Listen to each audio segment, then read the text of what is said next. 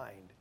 And Brother Gray said something about Brother Lighting's sleeping habits or something. And so the first night I was here, I'm laying in bed, and I've just kind of fallen asleep, and all of a sudden I hear this, boom! Anybody else in that room hear what I'm talking about? Boom! And I wake up and I go, what in the world? And stuff, and so I kind of went back to sleep, and after a while, boom! Again. And I'm lying there going, what in the world is that? And then I began to think about, his brother Dan told me this story about them growing up. You know, you don't know, Brother Dave has always been a big wrestling fan. He's always saw himself as this great wrestler. And Dan said at night when he was extra tired, he would jump up on his bed and yell, Danny boy, you're going down, and throw him on the floor, boom. So I was laying there on my bed that night and I'm thinking, wow. And so I started listening really closely. And just before I heard that third boom, I heard, Purple boy, you're going down. Anyway. Anyway. It just came clear to me this morning. Anyway. You might be in California if a man gets on your bus in full leather regalia and you don't even notice. Unlike back home, the guy at 8:30 at Starbucks wearing the baseball cap and sunglasses who looks like George Clooney is George Clooney. Your car insurance costs as much as your house payment. It's sprinkling, and there's a report on every news station about Storm Watch 2019. You pass an elementary school, and all the children are busy with their cell phones. It's sprinkling outside, so you leave from work for an hour early to avoid all the weather-related accidents. That parking lot you're in has an I in front of its number. I-5, I-10. You're raising pigs to be service animals. The paved road you on is as rough as the gravel roads back home. You and your dog have therapists. And the weather seems perfect. Okay, I threw that one in. All right. Back to Philippians chapter 4 today. It's wonderful to remember that our Lord is at hand, that He could come at any minute. We should be busy, right? Doing the things that God has called us to do, because we do believe He could return at any minute. We begin addressing some types of men in a church, and some of the men that we talked about may be in your church, and as I said before, some of them may be you. And we gave these descriptions: Ron Restless, Cal Complainer, Eddie Emotional, Willie Worry, Ned Negative, and of course our good Filipino friend Lucky Peace. And so we saw in this passage all of these men addressed. All right. So we're going to read that again. Let's stand one more time for the reading of God's Word. Philippians chapter 4, beginning in verse number 1. Therefore, my beloved, my brethren, dearly beloved and longed for, my joy and crown, so stand fast in the Lord, my dearly beloved. I beseech Euodias and I beseech Syntyche that they be of the same mind in the Lord. And I entreat thee also, true yokefellow, help those women which labored with me in the gospel, with Clement also, and with other my fellow laborers, whose names are in the book of life. Rejoice in the Lord always, and again I say, rejoice. Let your moderation be known unto all men, the Lord is at hand. And as we begin to pick up where we left off, notice it says, be careful for nothing, but in everything by prayer and supplication with thanksgiving, let your requests be made known unto God. And the peace of God, which passeth all understanding, shall keep your hearts and minds through Christ Jesus. Finally, brethren, whatsoever things are true, whatsoever things are honest, whatsoever things are just, whatsoever things are pure, whatsoever things are lovely, whatsoever things are of good report, and if there be any virtue, and there be any praise, think on these things. Those things which ye have both learned and received and heard and seen in me do, and the God of peace shall be with you. But I rejoiced in the Lord greatly, that now at the last your care of me hath flourished again, wherein you were also careful, but you lacked opportunity. Not that I speak in respect of want, for I have learned in whatsoever state I am therewith to be content.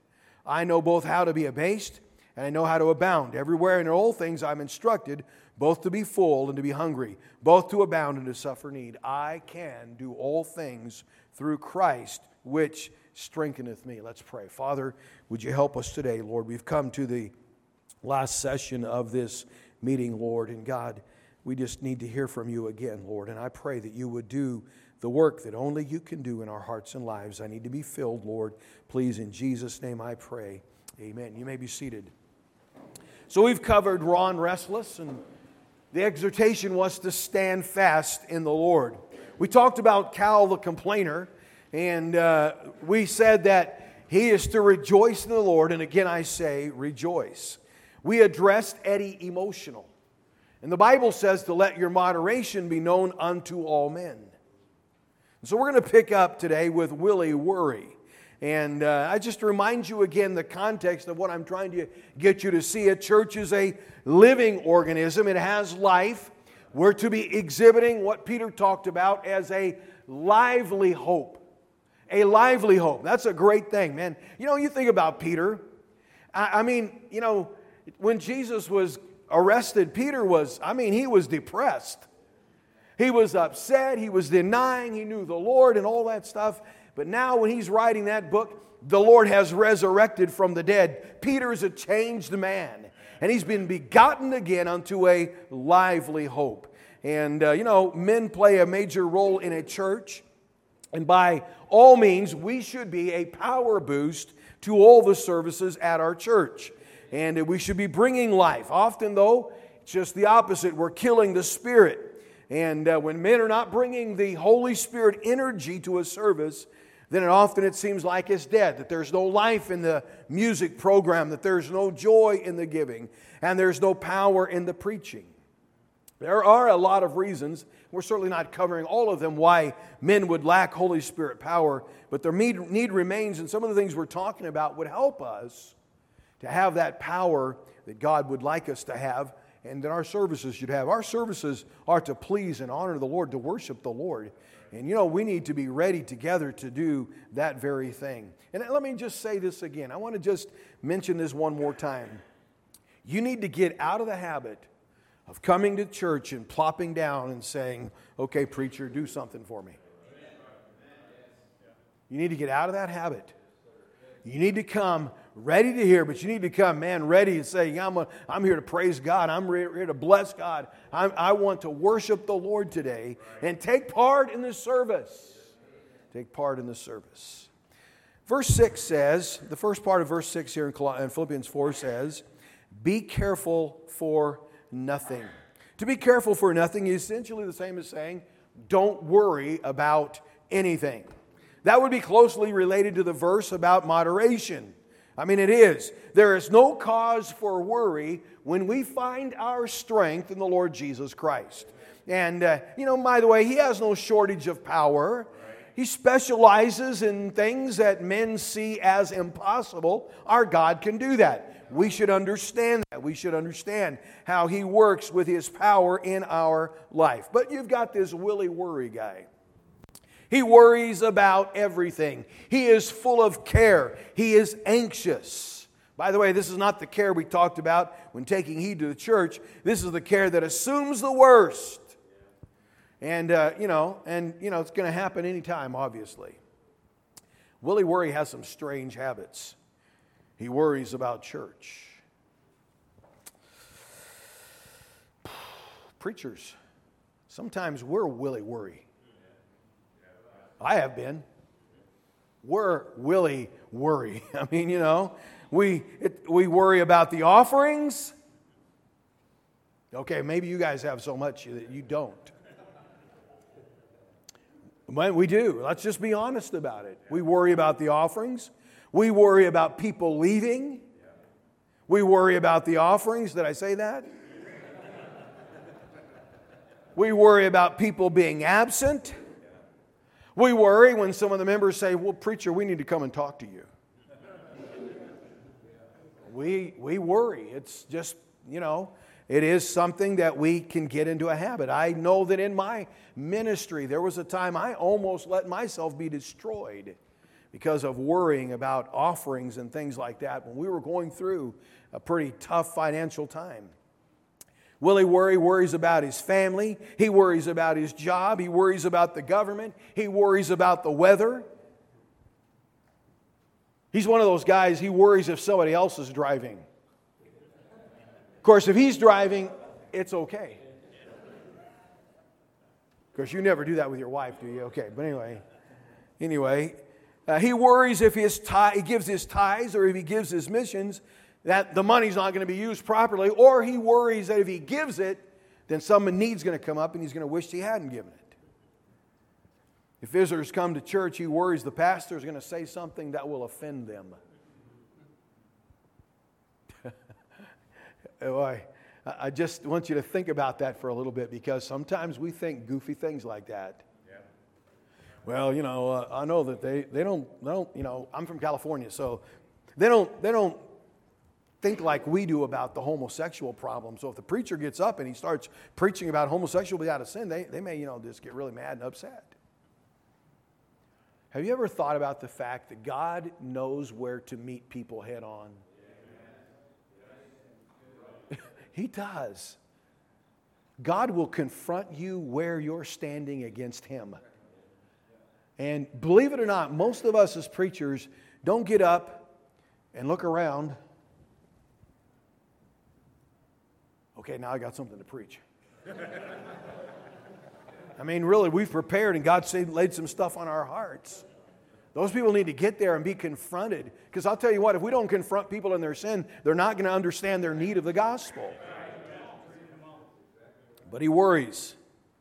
He's not going to invite anybody because he's afraid. He worries that if he makes a commitment to give or to teach or something like that in the church, that people are starting dependent on him too much. Now, there's a reason why he worries. The next part of the verse says, but in everything by prayer and supplication with thanksgiving, let your requests be made known to God. You know why he worries? Because he doesn't pray. It's simple that. It's simply because he doesn't pray. His prayer life is worth zero. Is worth zero. He doesn't know how to take things to the Lord in prayer and cast them before the Lord. His default then is to worry. You know what, Christians? Our default should be to pray. That should be our default. When something comes up that's worrisome, if you will, it shouldn't be our default to worry. It should be our default to get on our knees before the one who can do anything. He's never learned to trust the Lord, so he worries. He's never learned these truths. 1 Peter 5:7, casting all your care upon him, for he careth for you. He's never learned, Psalm 55:22, cast thy burden upon the Lord, and he shall sustain thee. He shall never suffer the righteous to be moved. And I say this again, and I think that I'm becoming more aware of the fact that when we start talking about people being addicted to sin, there's a lot of sins like this that people are addicted to. He's just addicted to his worry, like an alcoholic is to his alcohol. Prayer is that communication with heaven that helps us to be able to trust the Lord. It's part of a relationship. Can you imagine how good a marriage relationship would be if only one side was communicating? How good is your relationship with the Lord when He's the only one who's communicating? You worry because you don't know how to pray and give it to the Lord. Seriously. We don't know how to pray and give it to the Lord. And so you just worry. You get your worry fix when you go to bed at night. It's on your mind. So in the night when you wake up, it's on your mind. In the morning when you wake up, it's on your mind. It's just there. And you kind of repeat that cycle over and over again. But the exhortation is, be careful for nothing, but in everything by prayer and supplication. Hey, listen, we have to learn not to worry. We need to learn to pray. Should we be concerned about things? Sure.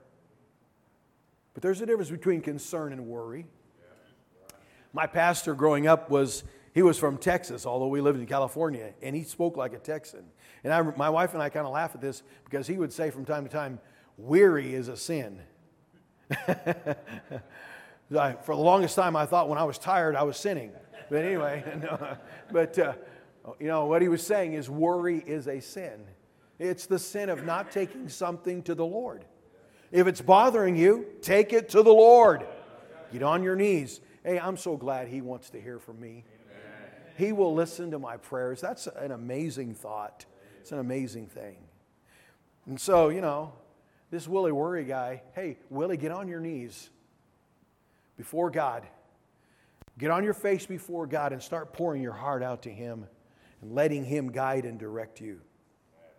The next one here is in that same verse because it says, and everything by prayer and supplication with thanksgiving. I thought that kind of needed a special thing because you got this guy named Ned Negative.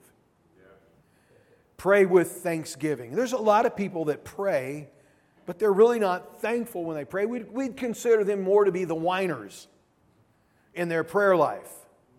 Aren't whiny people such a blessing? Said no one ever. It's sad that our prayer lives are mostly, characterized by complaining. You might say, well, at least I'm praying. But I say to you, if you're going to do something, do it right. Amen. And it clearly says here, with thanksgiving, let your requests be made known unto God. When you come to God, there's always something to be thankful for. And it needs to be expressed. When you think about your kids, hey, if your kids need something from you, how do you respond when they come home? Dad, I need. That's the way we are with God a lot. It should be, Dad, I'm thankful you're my dad. I'm thankful you have money. It's something. Thankful, Dad.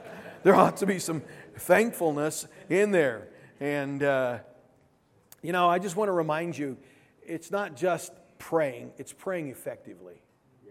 The effectual, fervent prayer of a righteous man availeth much, the Bible says. God's not in the E for effort business. God's going to say, oh, well, you meant good. And we need to learn to pray. The verse says that our request should be made with thanksgiving. Think about, guys, how we are often with our wives. She cooks, she cleans, she does the laundry, she does all those things. And I come home, and she's cooked something I'm not really interested in eating that night. So what do I say? Oh, we're having that.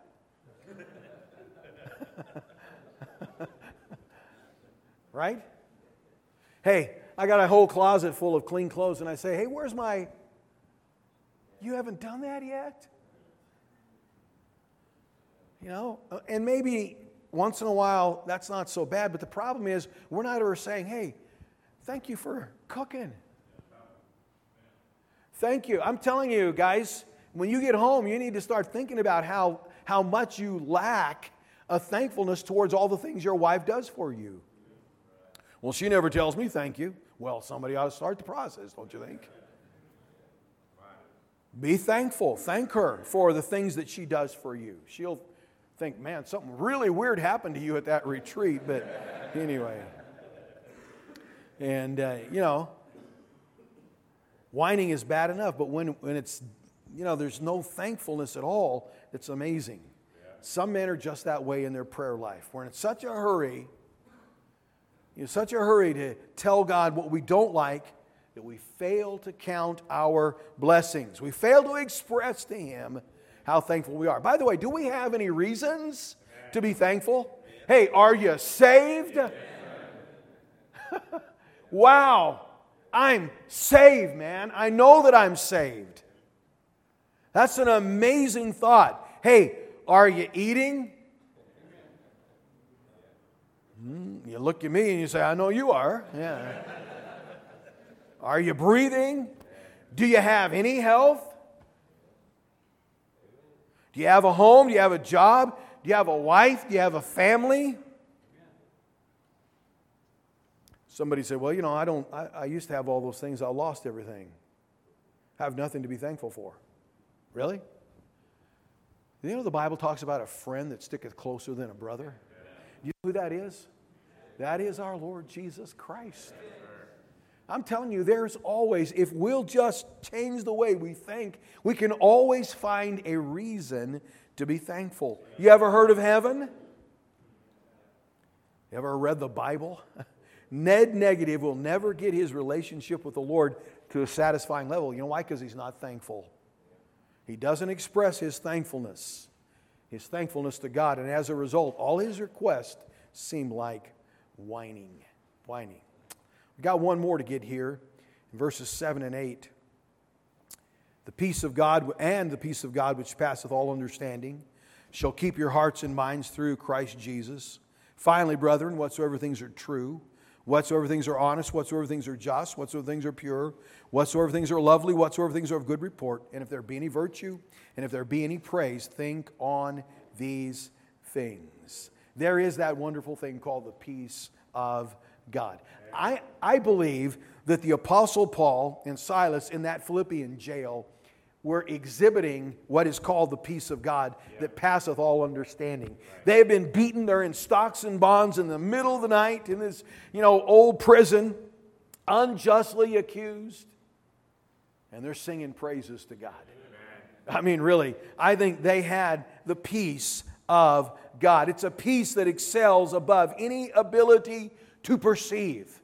It really is. It's something one can experience that is more than the mind can comprehend. By the way, I pointed this out to you when you read it. It comes from the God of peace. Verse 7 talks about the peace of God. Verse 9 says the God of peace. He's the one that comes and brings that peace to you. It's not as the world giveth, it's His peace. He gives us something the world cannot give us in His peace. Now, notice where this peace works. Keeps our hearts and minds. Guards our hearts and minds, Brother Wrench. It does. It guards our hearts and minds. That's where our thoughts and our conclusions, our opinions, all those things, we mull those over in our hearts and minds.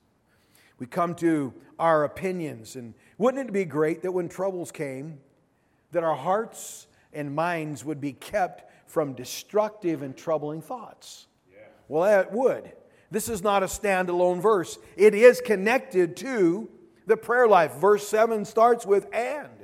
It is connected to our prayer life. If we want the peace of God, then we're going to have to develop our prayer life for sure.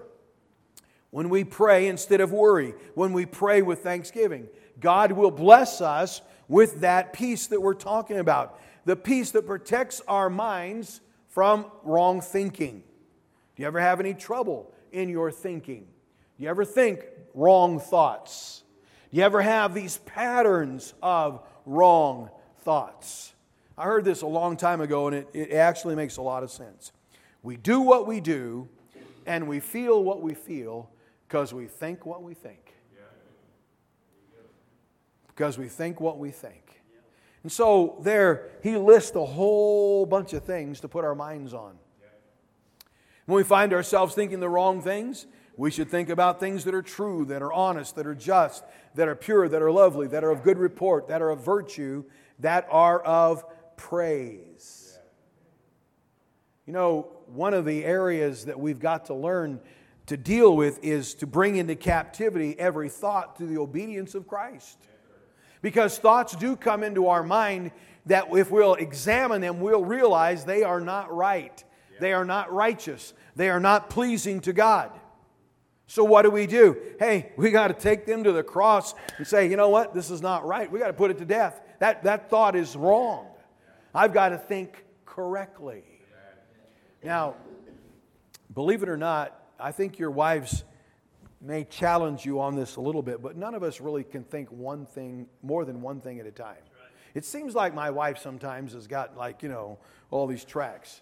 My wife may be like yours. We can be having a conversation and all of a sudden she'll say something And it's like she's taking a right turn, and I have no idea where she's at in that. And then we kind of laugh about it because it's like, okay, well, where did that come from? But anyway, and it's logical to her. She makes these connections and stuff, but it's like, I wasn't going there with her. And but, you know, we can think one thing at a time. So if I can capture what I'm thinking, I can control what I'm thinking.